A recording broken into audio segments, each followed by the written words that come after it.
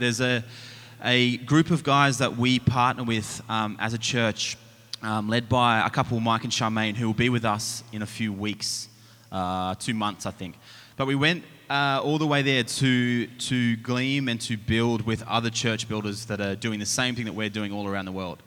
So there was about 50 people there, and there was about 10 churches represented. And it was so incredible to be able to rub shoulders with guys that are building the kingdom the same way that we are. And it was very cool to hear their troubles, to hear their triumphs, to see what they're building. There was a lot of guys there from Africa and from the heart of Africa, from Zimbabwe and from all over. And some of their stories, which I'm going to share one today, is just phenomenal to hear what they're doing in the kingdom. And there was a guy that was there, a guy by the name of Andrew, who spoke to us as a team and as a group of church builders. And he said something to me that was very challenging that I want to share with you guys this morning. And it's something that I think we need to constantly be asking ourselves. And the thing that he said to me was, would you die for this? Would you die for the building of God's church? And initially, my answer, which I think was the answer of most Christians, would be yes. Instantly, we think that that's a pretty simple thing to do. Yes, yep, we'd do that. But as I went away, I started to ponder on it more and more. And I thought, geez, that's actually quite a harsh question to ask. That's quite a confronting, full-on question to ask. And I think when we get asked a question like that, we tend to think about the old scenario that if there was a gun to our heads, would we accept Christ in that moment? But I don't think that's actually what the question looks like. I think the reality of the question is, would we in our day-to-day lives give ourselves over to build his church? And it started to challenge me in a place where I thought, Flip, I don't know if I'm willing to do that. And I had to start to think about every point in my life where I would go, okay, God, I'm going to do this for you. I'm going to give over that time for you. I'm going to give over what I'm doing for you. And it started to challenge my thinking in how we build the church and why we do what we're doing here. And God showed me two things which I really want to share today. But something that I felt while I was pondering on this while we're in South Africa was I heard God say, I'm not willing to die for something that I'm not invested in. And I thought, wow, that's right. You know, I'm not willing to give my life for something that I haven't invested myself in. I'm not willing to die for a friend that I haven't invested in. So I wanted to challenge us this morning, and I am going to start. I'm going to share, and then we're going to go into worship. Hello, little man. Yeah. No, he's got nothing to say. Yet.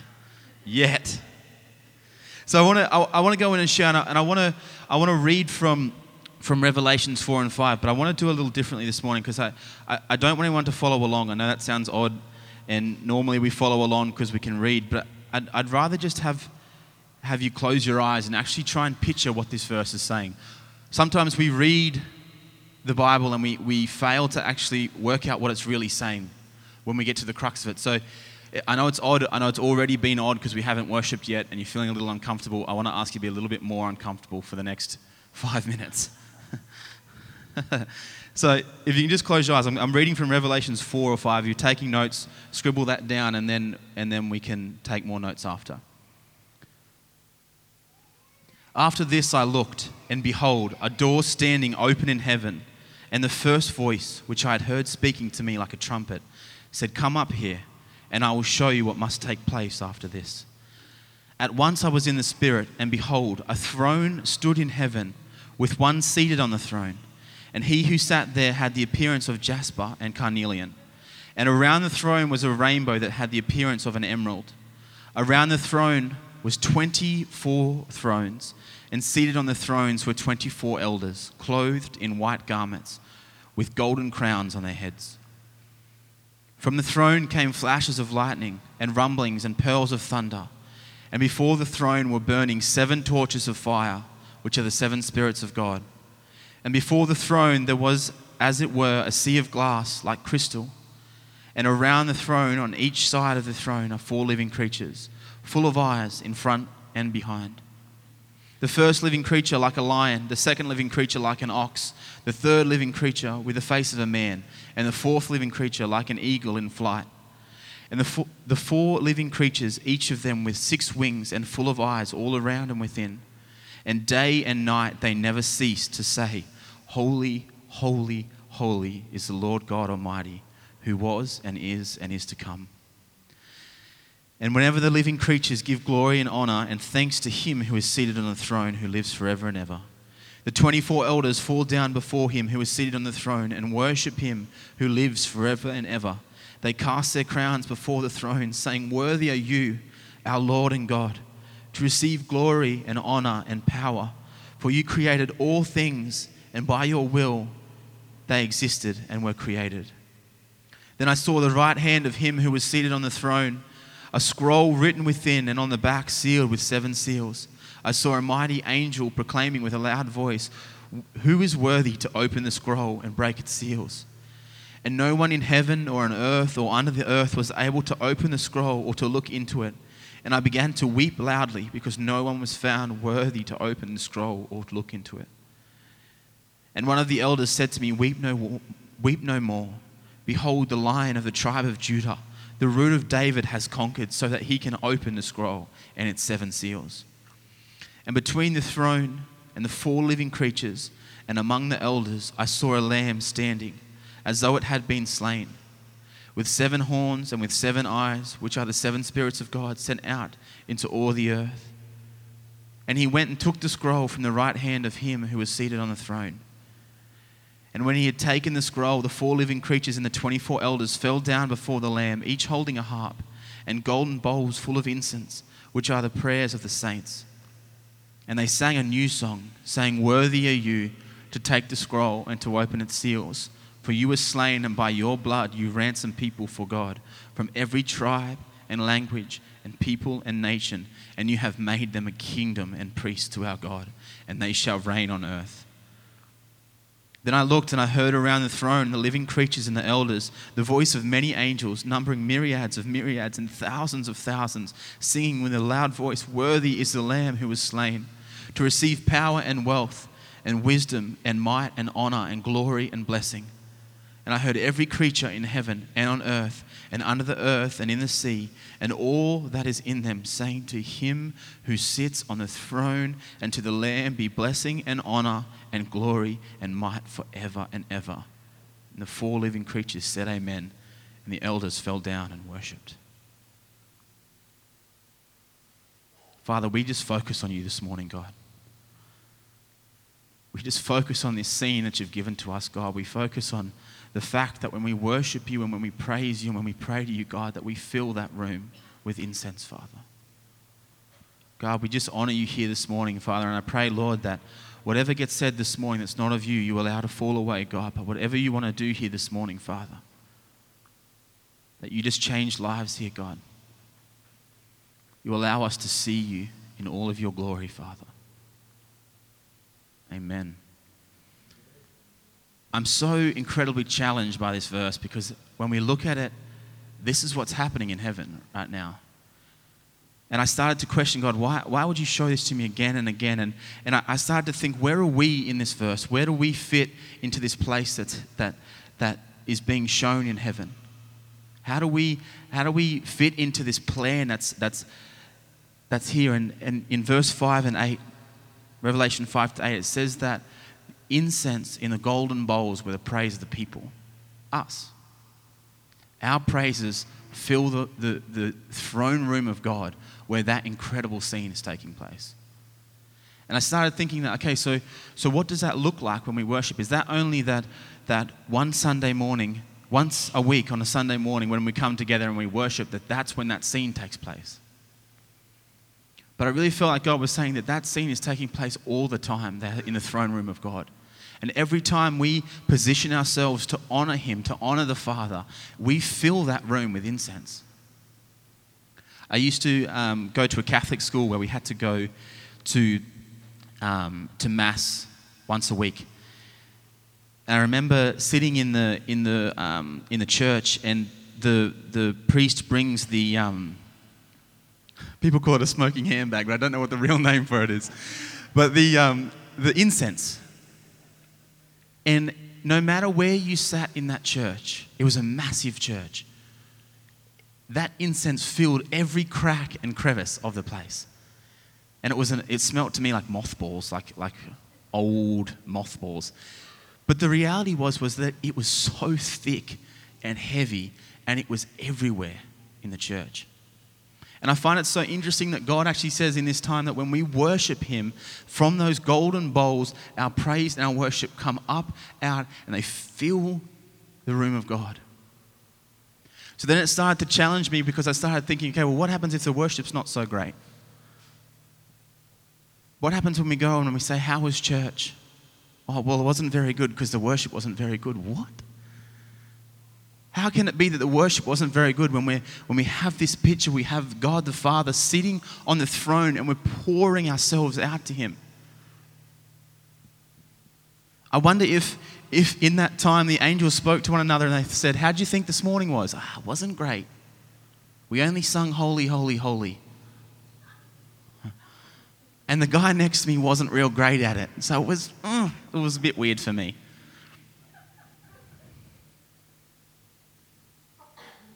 What would it be like if all of the elders were sitting on that throne with their golden crowns on, and one decided, I just don't like the way that he said that, so I'm not going to toss my crown today.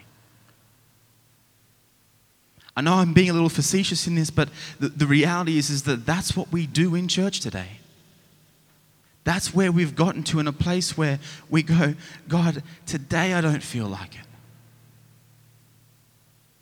And trust me, I struggled to write this sermon because I'm exactly the same. I'm in the same place where I think to myself, God, I don't want to get up this morning and pray. I don't want to read my Bible this morning. I don't want to do this. And I get to a place where I go, what happens if they were to do that in that throne room? What does that look like? And God started to challenge me that when we build the church, when we start building what He's asking us to build, it's all because of this scene right here, because of the glory of God. That when we say we're a Christian, we should be a Christian so sold out that, God, we want to praise You in that place. I had there was a sermon that Francis Chan did, and he said this thing which also challenged me. He said, if I was to book a Sunday morning service, and I got one of the best speakers known in that, for argument's sake, let's say Bill Johnson. If we had Bill Johnson come here on a Sunday morning, we would have guys we've never seen before knocking at the door to get in. We would have this place so full that we'd have to put seating out in the car park. Now, I'm not saying I'm against Bill Johnson. That's not what I'm saying. What I'm saying is, why is it that we have that? But when we say we're going to have a time of prayer and worship, we're going to really press in to seek the face of the Father, we struggle to get guys involved. Why is it that when I sit down on a Tuesday morning or a Thursday morning, it's easy for me to put on a sermon and listen to it, but it's hard for me to close my eyes and to get into a place of worship? The challenge that we have to keep giving ourselves is, why are we doing this? Why? Why push ourselves to want to know the Father more? Why strive to press into what He's doing? Why do we read the Scriptures earnestly and double check and triple check? What are we doing that for? In my opinion, and where I feel God has me right now, it's for this very moment. God, You are so incredible. You are so amazing that I want to worship You in this place. And I'm okay that all my worship is incense that fills the room. I'm okay with that. But I know that I get to be in that room regardless. And it really changes our concept of worship. It really changes the way that we look at how we worship. And that's why I asked the guys to play a little later, is that I want us to take something with everything that we have and enter into His courts with all that we have. And I wanted to also show that worship isn't just what we do here on a Sunday morning. Worship isn't just strumming a guitar. If you can't strum a guitar, you can still worship God. It's a position that we put our heart in. It's a position that we stand on and say, God, I want to be in that throne room with You.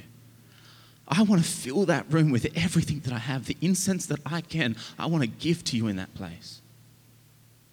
When we begin to change our position, we change our heart, and we realize that we are worshiping God on the throne with Jesus sitting next to him.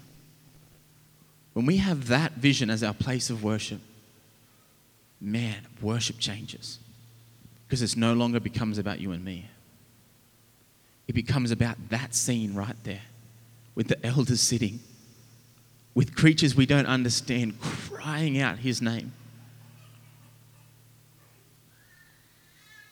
We have to change our perspective. We have to start to understand that when we worship God, when we pray in the morning, when we pray in the afternoon, when we give glory to who he is, when we stand in that place, every time that we're worshiping him like that, we're filling the throne room of God. If you have a Bible, you can open it, and turn to Acts 2 for me.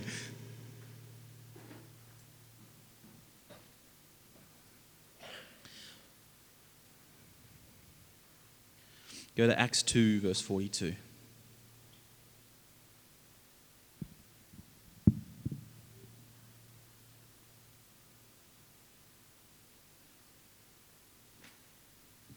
I've read this verse out. I've preached on this verse before, and I'm going to preach on this verse until the day that the church steps into this verse. Until we really realize that this is what we're supposed to be. Not just this house, but the global church has to be in a place that we see this. And I want to break it down a little bit this morning. 2 verse 42, they devoted themselves to the apostles' teaching and the fellowship, to the breaking of bread and the prayers. And awe came upon every soul, and many wonders and signs were being done through the apostles. And all who believed were together and had all things in common. And they were selling their possessions and belongings and distributing the proceeds to all as any had need. And day by day, attending the temple together and breaking bread in their homes, they received their food with glad and generous hearts, praising God and having favor with all the people. And the Lord added to their number day by day those who were being saved.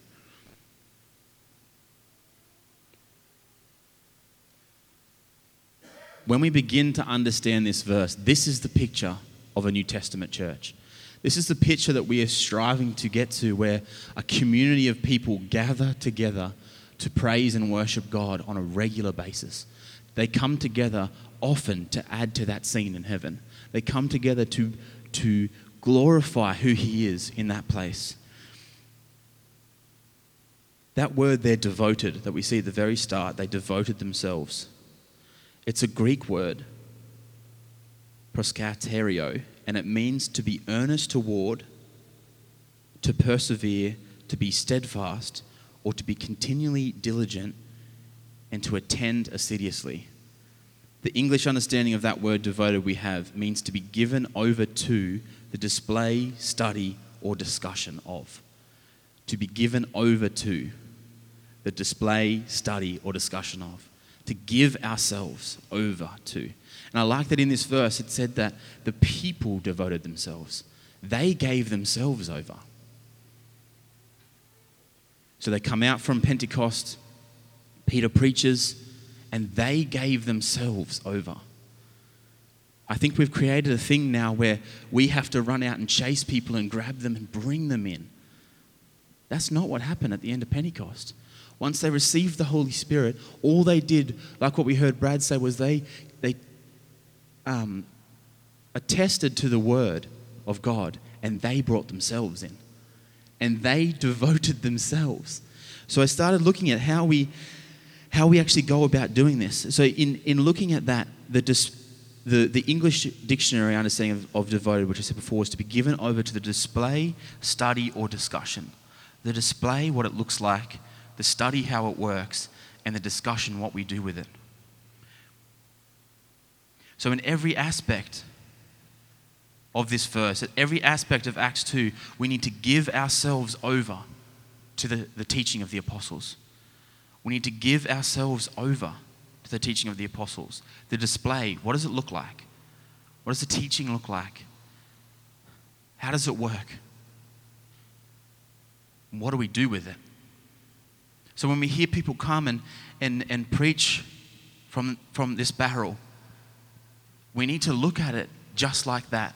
That every time someone opens the Bible for you and wants to show you something, we need to look at it and give ourselves to every time the display. What does it look like? What are you trying to say to me? How does it work? How does it work in the scriptures? Does it fit? Is it actually what God's saying? And then what do we do with it? Because we've all heard millions of sermons, sermon after sermon after sermon. But if you're not doing anything with it, it's like having riding gear and never going riding. We become that one guy that buys all the expensive gear but doesn't know how to use it.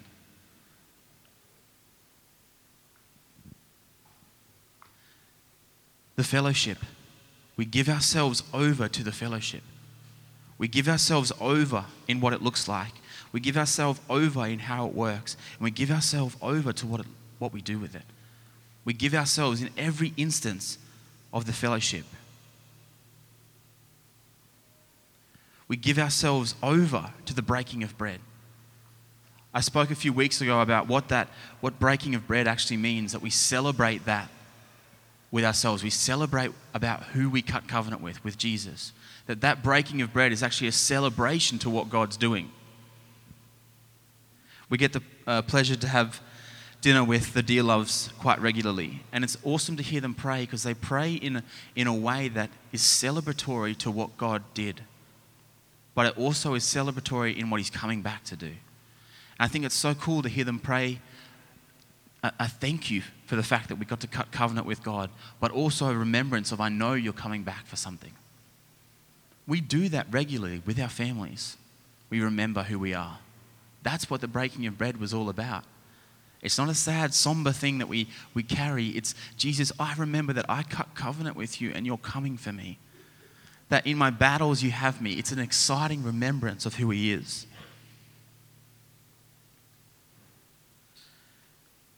We give ourselves to the prayers.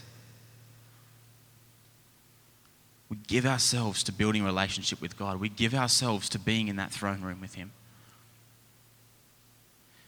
When I started looking at it like this, it flips that question on its head. Would you die for this? Would you give yourself to these things? We start thinking that every time it's challenging, because we have to start to realize we have to give ourselves to these things. It's important for us to stand and be earnest with this, no matter what it looks like.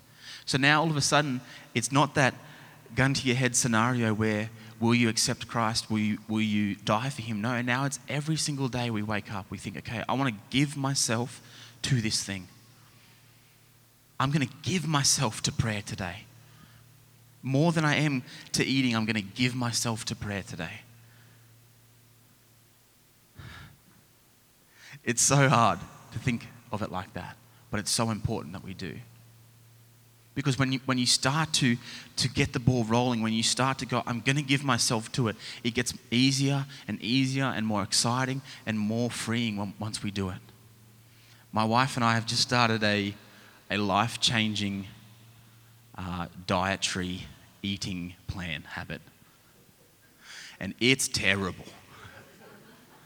I'll give you the hot tip. But it's getting easier every day we pass. Every day we understand, okay, cool, this is how we live now. This is how we operate. Every day it gets easier and easier and easier in what we're eating. It's exactly the same with the kingdom of God. It gets more exciting, it gets more freeing, you get more hungry and hungry and hungry for what you're doing with God. But we have to give ourselves. We have to give ourselves over to those things. We have to give ourselves over to the prayer, the breaking of bread, the apostles' teaching. That when we read this verse, it says that they gave themselves over. They devoted themselves.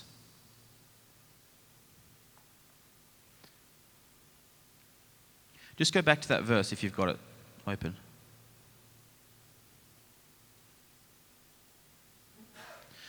Verse 43. It says that awe came upon every soul. Many wonders and signs were being done through the apostles. That awe came over every soul. That once they came in and devoted themselves to what the church was building, devoted themselves to the house of God, they were in awe of the Father. So when we go back to that scene we first read in Revelations, what were they doing? They were in awe of who God was. So much so that the elders took their golden crowns off their heads and tossed them like we don't want them, because we want to worship you. When we're wondering why I can't just have an awe of you, it's because we haven't devoted ourselves to who he is. We haven't devoted ourselves to the things that he's building. We haven't given ourselves over to what he's doing. How can I die for something that I'm not fully invested in? How can I become devoted to him who I'm not fully invested in? And I know this is challenging, and I know that it's hard to comprehend, and there's a lot that needs to be thought about, but that's how we have to start thinking as a church.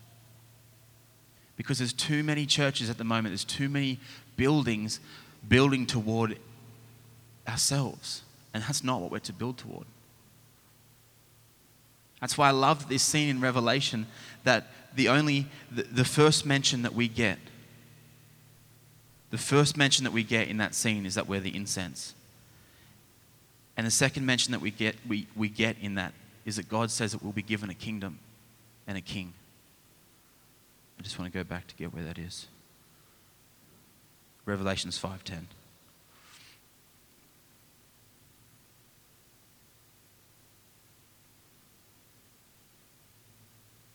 You have made them a kingdom and priests to our God, and they shall reign on the earth. Priests to God.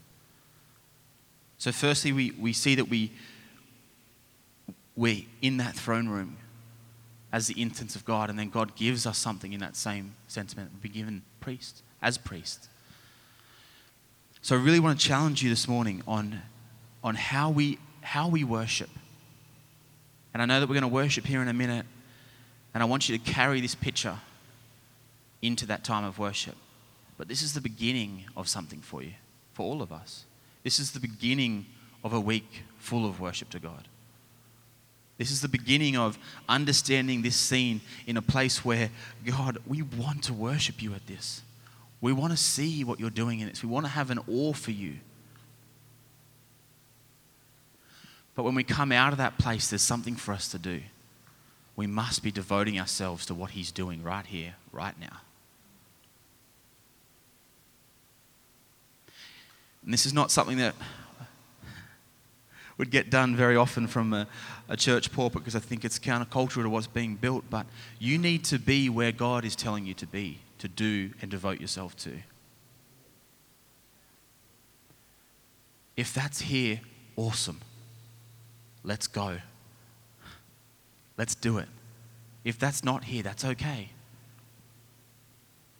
It's more important for you to be where God's calling you to be than for us to build anything.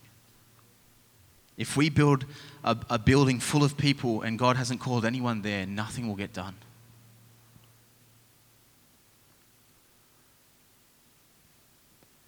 If God's called you here, then I want to challenge you. I want to challenge you to devote yourself to what he's calling. And a lot of times we hear guys say, yeah, but I don't know where to devote myself. I don't know how to do that. Go back and read Acts 2. Devote yourself to those things. And I promise you the awe of God will fall upon you and you will start seeing him move. Do you guys want to come up?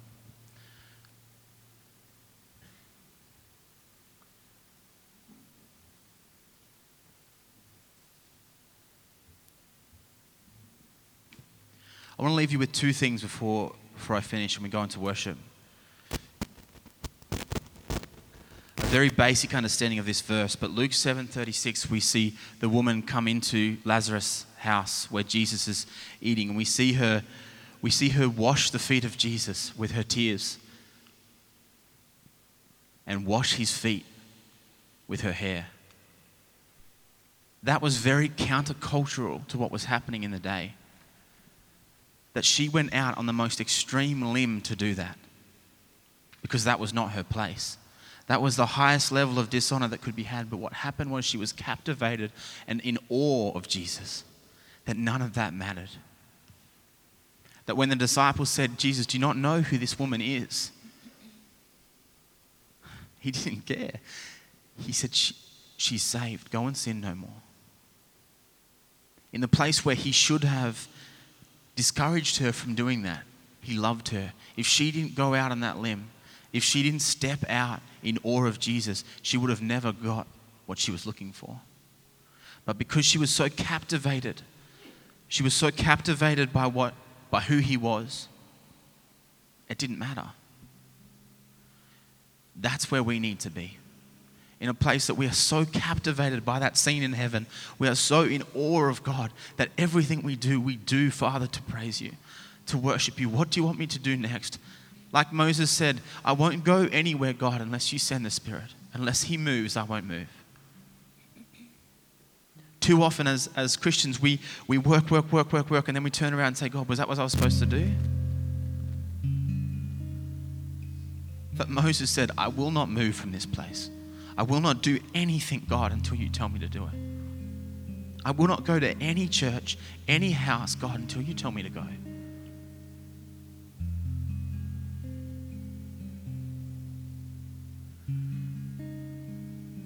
Later on in Luke, it says that one who is faithful in a very little is also faithful in much. And that verse is talking about finances, talking about where you build those things. And I think there's a greater principle, kingdom principle in that when we're faithful with the little that God gives us, he will give us more and more and more. What is God asking you to be faithful with? What's the little that he has for you right now? In this place, in your family, with your kids, in your workplace, what is it that God has asked us? What is it that he's given you to be faithful with right now? Because when we start to build that in this awe of God, we can start to really understand who he is. Why don't you stand and we'll pray.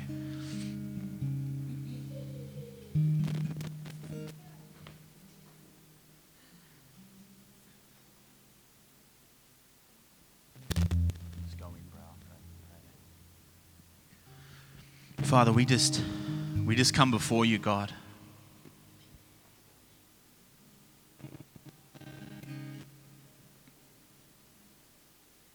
We just offer ourselves right now, Father, as vessels, God, to worship you, Father.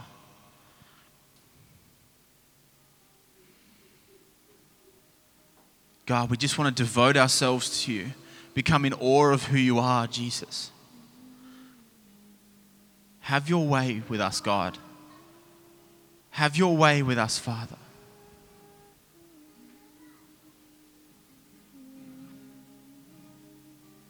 God, we pray as it is in heaven, bring it here on earth. And then what we see in heaven is just an absolute admiration of you. So God, I pray right now, Father, that it is on earth as it is in heaven. A family of people devoted to you, God. A group of people in such awe and admiration of who you are, God, that it doesn't matter where we go or what we do, so long as we're doing it with you. Won't you come right now, Holy Spirit? Won't you come and just pour yourself out over us, your people? And we just worship you right now, God, adding to that beautiful scene in heaven. We just place our eyes on you, Jesus, right now. We just worship your beautiful name. Thank you, Father. Thank you, God.